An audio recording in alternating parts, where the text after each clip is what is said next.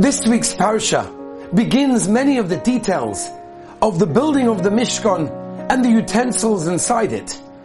And in fact, not just this week, but the weeks to follow, parsha after parsha, all the details of how to build the utensils and the Mishkan itself.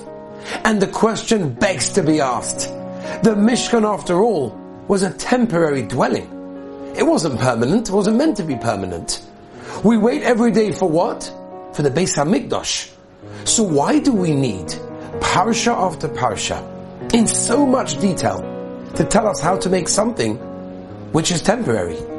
Says Reb Chaim Vital in the Nefesh HaChaim, because the Mishkan represents ourselves. It represents us. How to make ourselves into the utensil that can accept the Shekhinah. I'll give you an example. The menorah. The menorah was a very, very detailed vessel that Moshe Rabbeinu, Chazal tell us, was stuck. He didn't know how to do it. He wasn't sure how to construct the menorah. Hashem tells him, don't worry, you do your part. Stick it into the fire, it will come out as a menorah.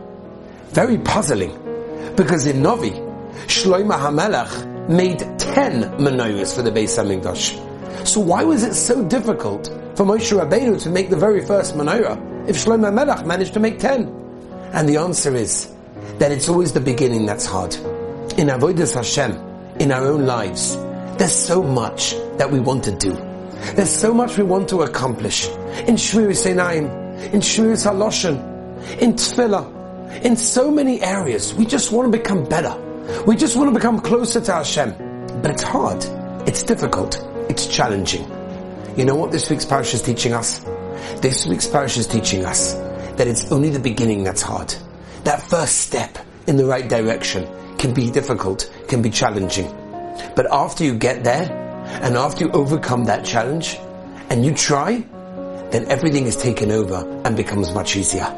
Moshe Rabbeinu found the very first menorah to be hard.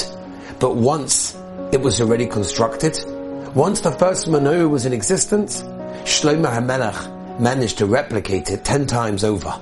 Because once you take the first step, once you go through that first challenge, everything becomes easier. There's only one place that success comes before work, and that is in the dictionary.